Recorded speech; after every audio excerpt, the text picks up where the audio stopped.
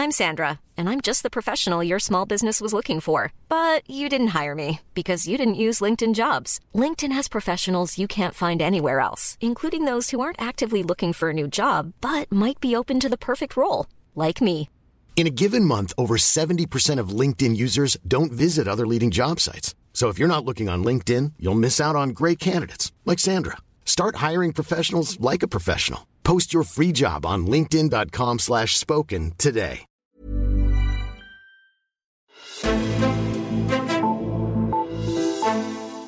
Det er vel kun dem, der er sovset godt og grundigt ind i sundhedsområdet, der kendte fornavnet på den faglige direktør for infektionsberedskab i Statens Serum Institut inden udbruddet af covid-19. Men nu er Kåre Mølbak, som han hedder, ofte på skærmen for at fortælle danskerne om smittens udbrud og hvad forskningen siger.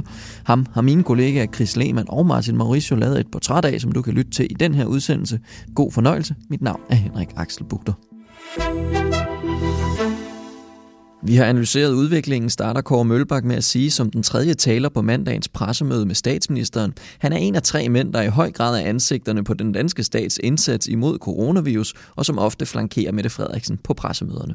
Udadtil er han den mere grå og ydmyge karakter i holdopstillingen, men i retorikken mærker man, hvordan hans nøglerolle adskiller sig fra resten.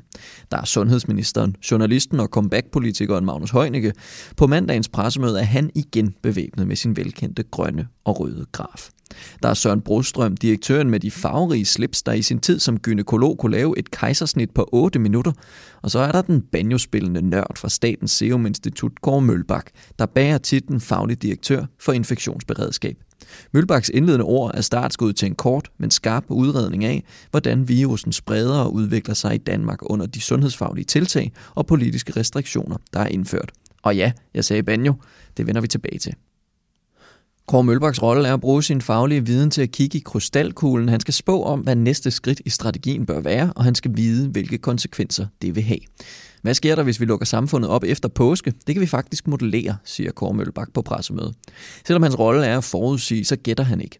Det er videnskabelige testede modeller for smittens spredning, han taler ud fra. Hans hoved er fyldt med alle varianter af den graf, som sundhedsministeren endnu en gang står med. Sundhedsministerens graf er en forsimplet illustration. Mølbaks er fyldt med rigtige data over sygdommens udvikling. Det er hans opgave at vurdere, om vi er på vej ned ad den røde eller grønne graf, og om hvert enkelt tiltag gør grafen grønnere eller rødere. Han advarer på pressemødet om, at der vil komme italienske tilstande, hvis samfundet åbnes spontant efter påsken. Det er ikke et politisk budskab. Det er heller ikke en del af kommunikationsstrategien, at han siger det. Det er en ren faglig vurdering af en af Danmarks førende epidemiologer. Og det er ikke kun den danske regering, der trækker på hans vurdering. Han er for nylig blevet valgt som en af de 7 eksperter, der skal rådgive EU-kommissionen i forbindelse med coronavirus. Og det giver god mening. Kåre Mølbak har været en del af den danske beredskab i alle tilfælde, hvor en sygdom har vist sig som en trussel i nyere historie. Han har stillet sin ekspertise til rådighed for regeringer og medier om alt fra salmonella, ebola, HPV, SARS, MERS, svineinfluenza, fugleinfluenza og nu covid-19. Taler man med mennesker, der har arbejdet sammen med Kåre Mølbak, så bliver han beskrevet i utrolig positive vendinger. Hans faglige styrke som videnskabsmand med speciale i infektionssygdomme er kæmpestor. Tidligere kolleger og medarbejdere, han har ledet, beskriver et menneske, der suger viden til sig i en uendelighed, og som med lynets hast omsætter den viden til analyse, strategi, overblik eller idéer. Han sluger efter sine flere bøger, både faglitteratur og skønlitteratur om ugen. Da diskussionen om HPV-vaccinens bivirkninger rasede, var en af udfordringerne, at der ikke var nogen videnskabelig viden til grund for et endeligt svar. Alle positioner i debatten talte ud fra formodninger, selv mainstream-lægestanden, der ikke mente, at det var et problem. I stedet for at kaste sig ind i debatten, så tænkte Mølbak rundt om problemet, fortæller en kollega. Han fandt på at undersøge sygdomshistorikken før og efter vaccinen, både for dem, der oplevede bivirkninger, og for dem, der ikke gjorde, med henblik på at sammenligne de 2 grupper. Undersøgelsen bekræftede mainstream-lægernes formodninger. Det viser i hvert fald, at de unge kvinder, der oplevede, at de blev syge af vaccinen, også før vaccinen havde været mere i kontakt med sundhedsvæsenet. Argumentet om, at vaccinen bremsede ellers normale og gennemsnitlige liv som et lyn fra en klar himmel, var dermed på skrøbelig grund. Debatten synede også stille og roligt hen. Men Kåre Mølbaks rolle i sagen vidner om, hvem han er og hvilken rolle han spiller. Det er hans ansvar at vide, hvor videnskaben står. Når statsministeren skal vide, hvad den bedste forskning siger om coronavirus, skal han have svaret. Og hvis forskningen ikke er nået til at give et svar, så finder Kåre Mølbak på en undersøgelse, der kan give svaret. Efter at undersøgelsen af sygdomshistorikken blandt de HPV-bivirkningsramte blev offentliggjort, så mødte han i en tv-debat overlæge på Synkopecentret på Frederiksberg, Jesper Melsen, som har behandlet mange patienter, der har oplevet bivirkninger ved vaccinen. Selvom den videnskabelige evidens er på Kåre Mølbaks side, så fremstår Mølbak rolig og fattet, og går endda også så langt som til at anerkende, at hans undersøgelse ikke frikender vaccinen.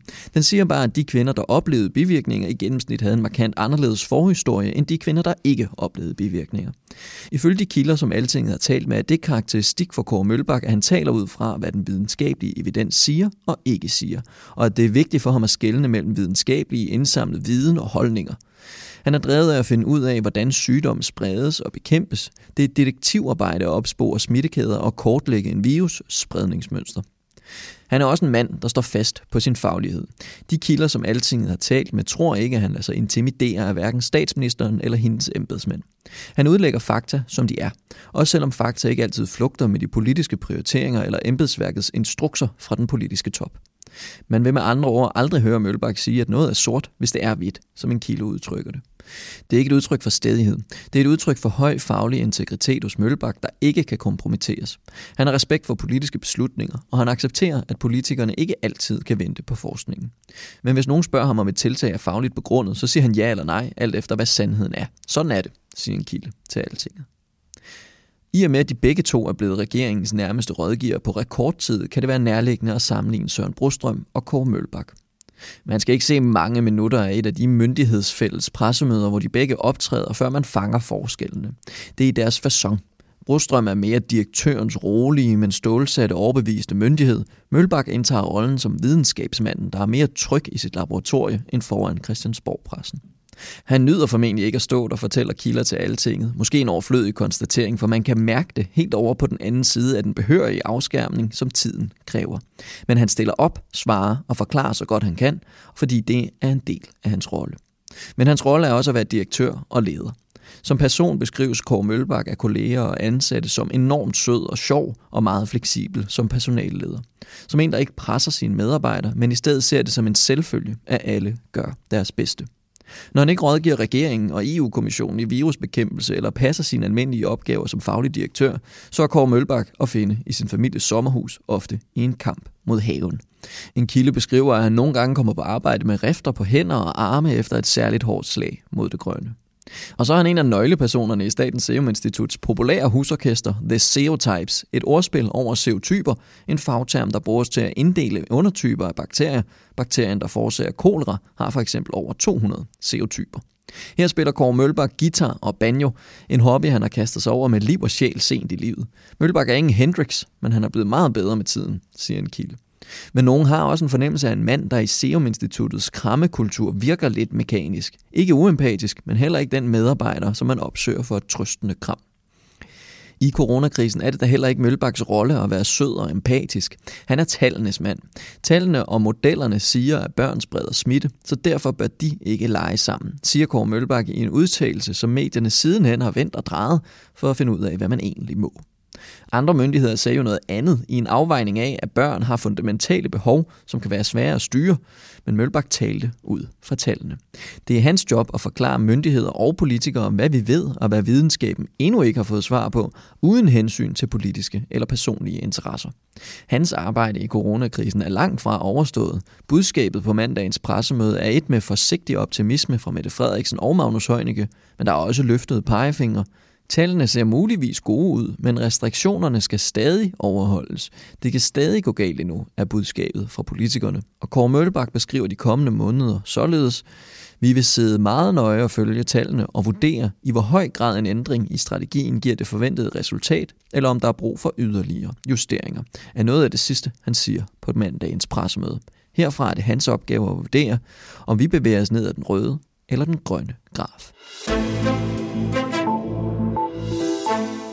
Og tak til dig, der lyttede med til den her udsendelse. I den her uge, så kan du altså i ugens første dage lytte til portrætter af 3 af de centrale personer i den her covid-19-krise. Dem kan du finde i din podcast-app i løbet af påskeugen, og så kan du også få de seneste nyheder om coronavirusen og dansk politik på altinget.dk. Gå derind og skriv dig op til vores nyhedsbrev. Mit navn er Henrik Axel Bugter, og vi lyttes ved.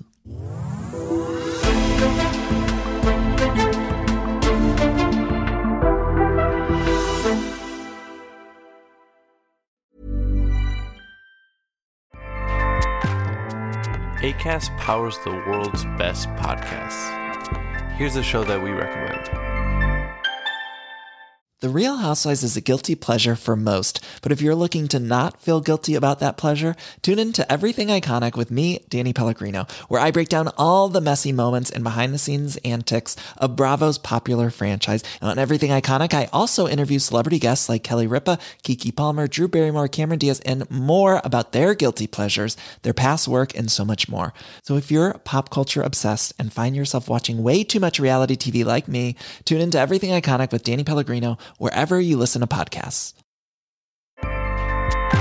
Acast helps creators launch, grow, and monetize their podcasts everywhere.